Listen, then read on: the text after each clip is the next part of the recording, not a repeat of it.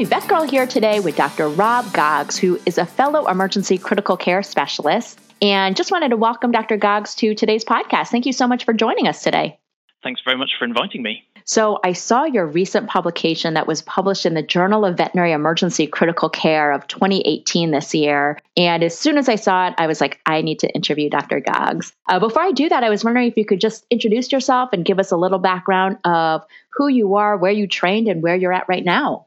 Sure, yeah, I'm an assistant professor in emergency and critical care at Cornell University in Ithaca in upstate New York. And I've been here about 5 years now, but as you can tell from the accent, I'm not originally from New York. We moved from the UK about 5 years ago. Prior to that, my kind of postgrad training was all at the RVC in London, and I did a PhD in platelet biology over at the University of Bristol before moving to the States. Wonderful. Thank you so much. Now, this paper called Retrospective Evaluation of 4 Methods for Outcome Prediction in Overt Disseminated Intravascular Coagulation in Dogs, 2009 to 2014, 804 cases, I found really intriguing because we as veterinary professionals oftentimes still think that when we see a dog or a cat with DIC, we call it dead in cage or death is coming. And I was wondering if you could just start by explaining what DIC is. What do we clinically see? When do we see it? And how do we, quote, diagnose it in the emergency room or the ICU or even in the general practice? Yeah, so that's a simple question to ask and an extremely difficult question to answer.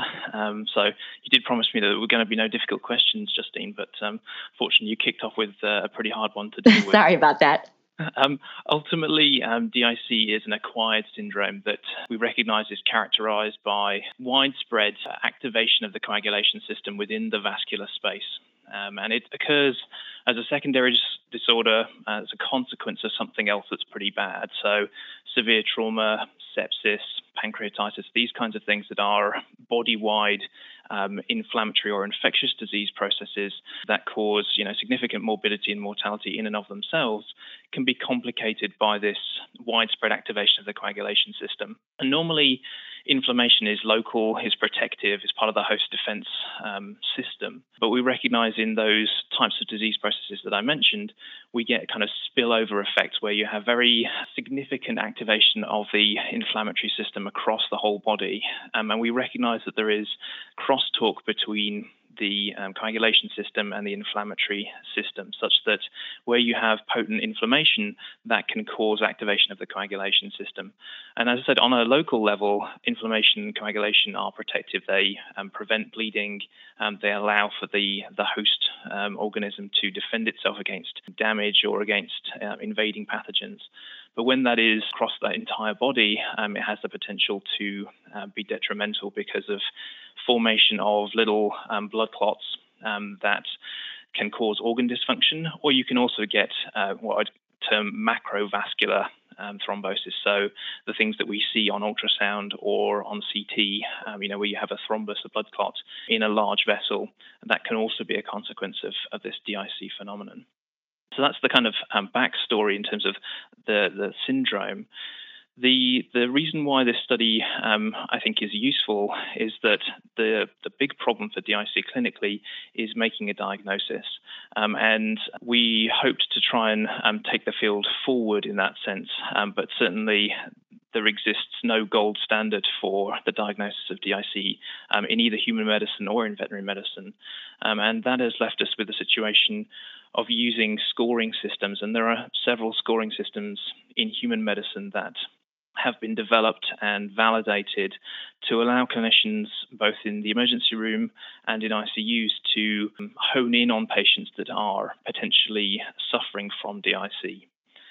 There is a single scoring system developed in veterinary medicine, which was a collaboration between folks at the University of Copenhagen and people at Tufts University, which used a series of different coagulation tests to try and identify patients at risk of DIC or with DIC.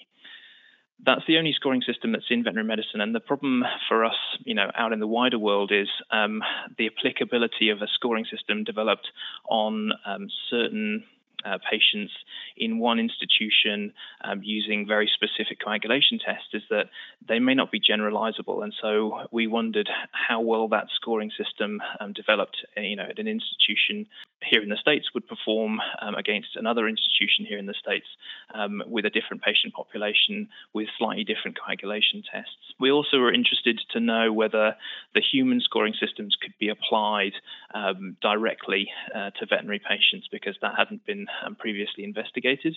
And obviously, given that they've been well tested, well validated in human medicine, if they work well in veterinary medicine, then that gives us some confidence that we're talking about the same thing as they are, and we can potentially extrapolate their literature on a surer footing. And so that was the background, really. We wanted to know how well would the veterinary scoring system, how well would the human scoring systems perform for diagnosis of DIC.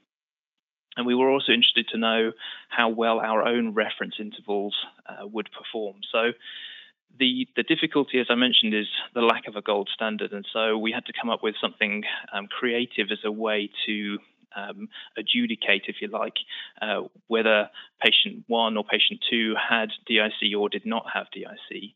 And the scoring system that was developed in veterinary medicine and that I mentioned used expert opinion as the sort of final arbiter of whether DIC was present or absent.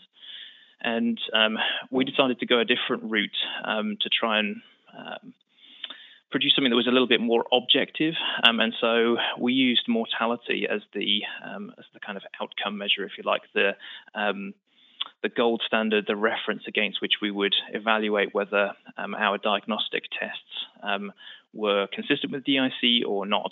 And the hypothesis essentially was that DIC is bad for you, and that patients who had overt DIC would be more likely to die. And so we used that to gauge the kind of sensitivity, specificity, and to look at predictive values for a variety of different human and veterinary scoring systems for the diagnosis of DIC. Wonderful. Thank you. It's so important, just because I think if you talk to different criticalists, we all have different, quote, criteria. And so it's nice to see some evidence based on this. So when it comes to evaluating and scoring some of these patients, what did you guys end up finding overall? And how did you find that it actually, or did you find that it actually affected your clinical treatment or assessment or even prognostic indicators when talking to pet owners? Yeah, those are all good questions. So ultimately, the findings were that use of the reference intervals for the specific coagulation tests that we evaluated here at Cornell were ultimately the best diagnostic criteria for DIC, i.e. They were most closely correlated with mortality. And so the DIC panel that we run here, and that's kind of in quotation marks almost, is a combination of prothrombin time, the activated partial thromboplastin time, an antithrombin activity, a fibrinogen concentration, and a D-dimer value. And we also had contemporaneous complete blood counts, so we knew what the platelet count of all of these patients were. And we were able to combine different subsets of these values together to see, if you had 2 out of 6 or 3 out of 6 or 4 out of 6 abnormal values, which would optimize both the sensitivity and the specificity. And so thinking about my previous comments with regards to the human scoring systems and the veterinary scoring system, it was interesting because the veterinary scoring system was very, very sensitive, but not very specific, i.e. it essentially identified all patients that we looked at as potentially having DIC, which is not very useful from a discriminating point of view, because you probably end up making the diagnosis in far more patients than it's really there. And the ISTH criteria were kind of the opposite, in the sense that they were quite specific but not very sensitive, and so you'd end up missing lots of patients. And what we found actually was that a score based on abnormalities in 3 out of the 6 parameters that I mentioned was probably the optimum level of sensitivity and specificity. So that was about 73% sensitive and about 81% specific for mortality, which translated into an accuracy of about 78%. So a reasonable diagnostic test, if you like. And the nice thing about a reference interval-based method is that it likely generalizes better than something that is highly specific to individual coagulation tests. And while we used the coagulation data generated by the comparative coagulation lab here at Cornell, I think given that essentially we're using our own reference intervals, but there's no reason that a different test, a different assay couldn't use its own reference intervals, that it probably means that your lab, if you had 3 out of 6 parameters outside of the reference intervals for your lab, you could probably come to the same conclusion that that is likely to be consistent with a diagnosis of DIC as it was here. We also documented that with progressive levels of dysfunction of the coagulation system, i.e. more of the parameters being outside of our reference interval, the higher the mortality was. So it's, stands to reason that if you have multiple aspects of the coagulation system that are apparently abnormal or affected by the underlying process, that's likely to be more consequential for you. So, if you are consuming all your fibrinogen, if you're consuming all of your antithrombin, if you're generating high concentrations of D-dimer, that suggests that the underlying thrombin generation that is, core to this process is running unabated, and that the worse that gets, the more likely you are to suffer the consequences. I think you asked about how this might translate into conversations with clients or to kind of use on the clinic floor.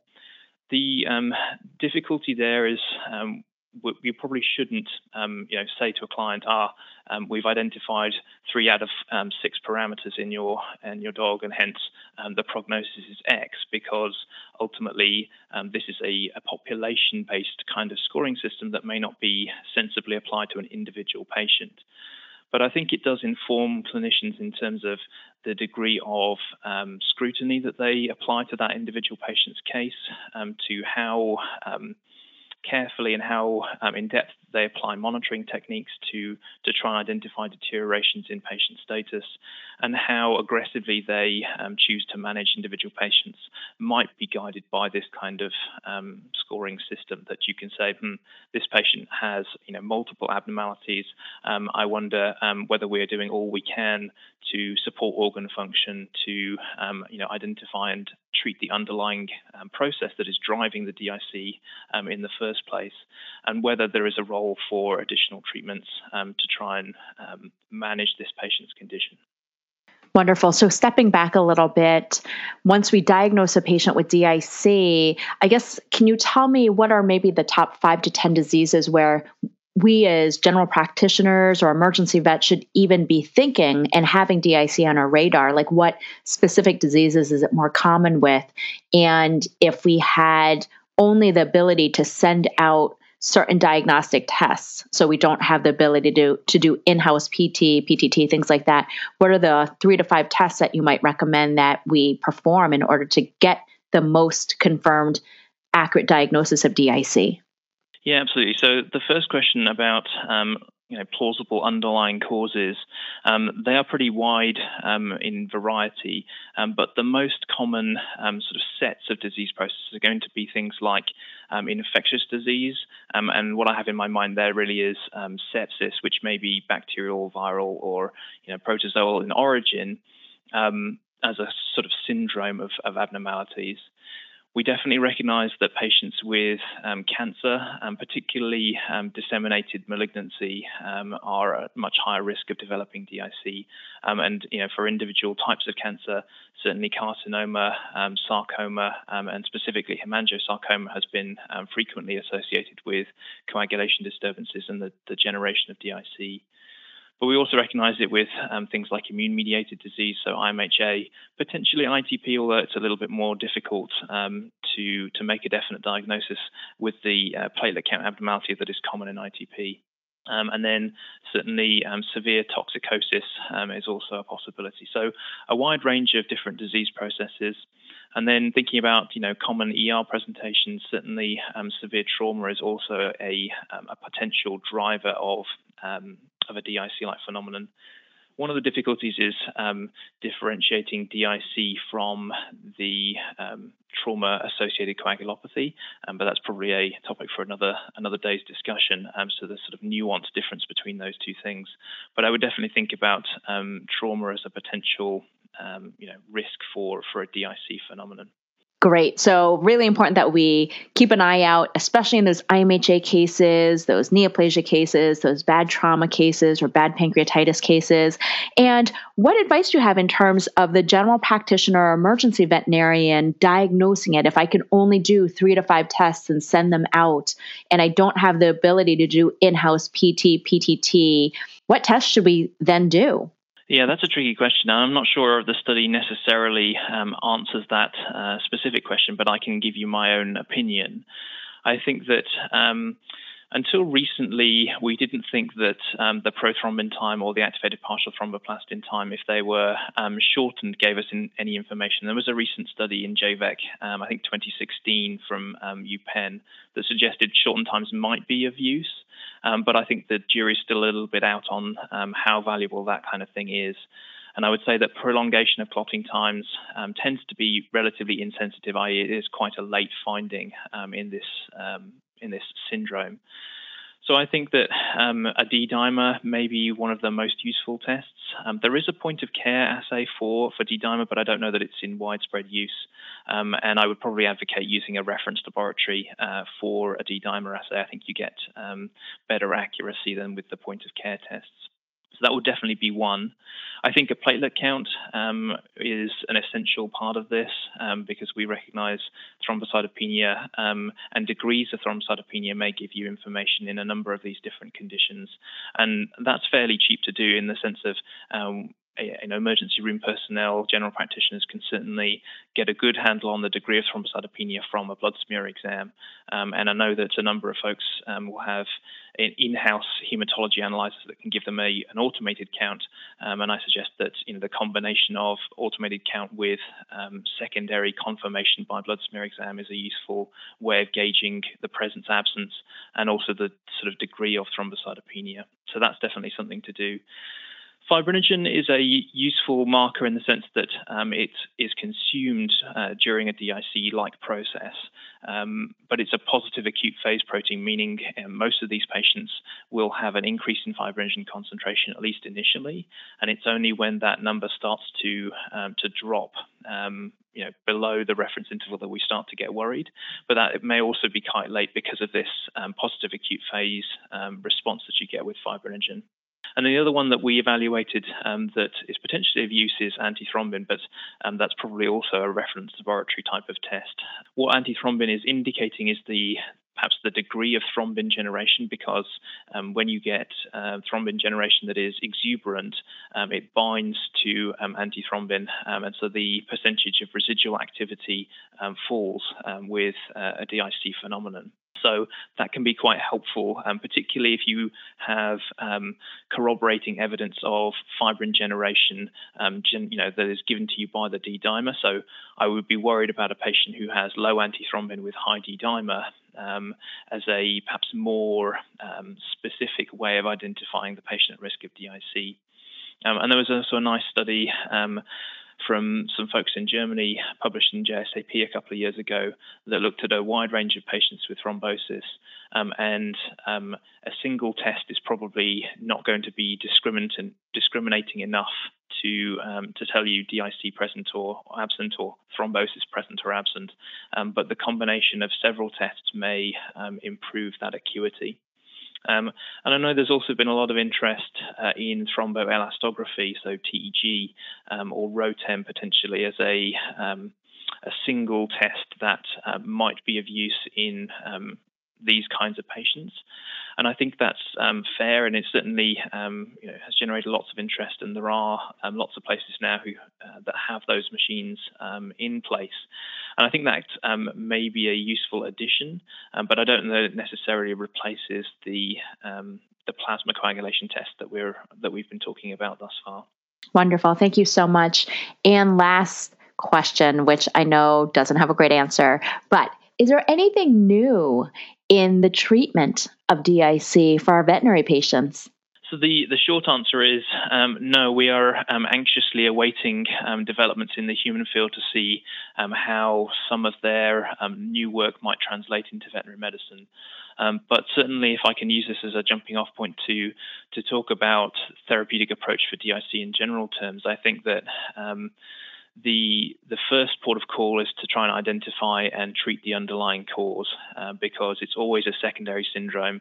And if we don't manage the underlying driver, then there's no point in trying to address the DIC directly. We also know that DIC causes organ dysfunction, and so trying to evaluate and support organ function, whether that's the cardiovascular system, the pulmonary system, etc., trying to support organ function and minimize the resulting damage or detriment from the DIC, I think, is a sensible strategy.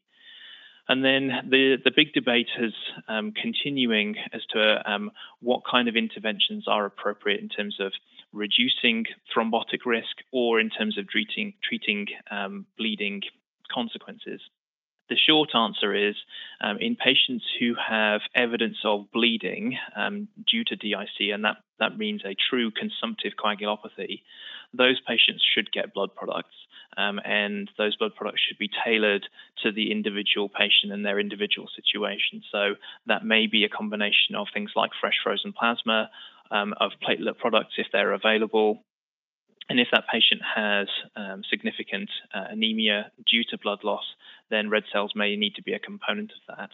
And you can make an argument that fresh whole blood might be a reasonable substitute, given that it effectively supplies plasma, platelets, and red cells in a 1-to-1-to-1 ratio. And that may be more readily obtainable in general practice than component therapies. So certainly if they have evidence of bleeding, I would recommend targeted, tailored therapy to try and reduce that. The other big kind of part of that question is if I'm thinking about a DIC phenomenon, which is runaway coagulation, would it be sensible to intervene with an antithrombotic drug, whether that's an antiplatelet agent or an anticoagulant? The sort of short answer is if they're bleeding, it is not a good idea to increase that bleeding risk with an antithrombotic. So I wouldn't give an antiplatelet agent or an anticoagulant to a patient who is already bleeding. The question is, can we intervene earlier in patients who have risk factors for DIC and perhaps preempt the thrombotic complications by using an antithrombotic earlier in those patients at risk? And I've been involved in a consensus definition effort sponsored by DACVECC and VETGIRL, and we're going to be publishing our guideline recommendations. It's called the Curative Effort, which is consensus on the rational use of antithrombotics in veterinary emergency and critical care, and that'll be out in JVECC in January 2019. And that should provide much more detailed guidance than I can go to on this podcast about which patients are appropriate for us to think about giving thromboprophylaxis to, and for how long we should treat those patients, what drugs are a sensible choice, whether we should monitor those medications, and what we want to do when we consider discontinuing those drugs. Wonderful. Thank you so much, Dr. Goggs. Really important information for the especially emergency veterinarian, fellow specialists to be aware of. Again, with DIC, we want to be able to accurately identify and treat it, remove away that underlying nidus for disease, and hopefully with that, we can improve our quality of care. Thank you so much for taking the time to do today's VETgirl podcast, Dr. Goggs. Thank you very much. My pleasure.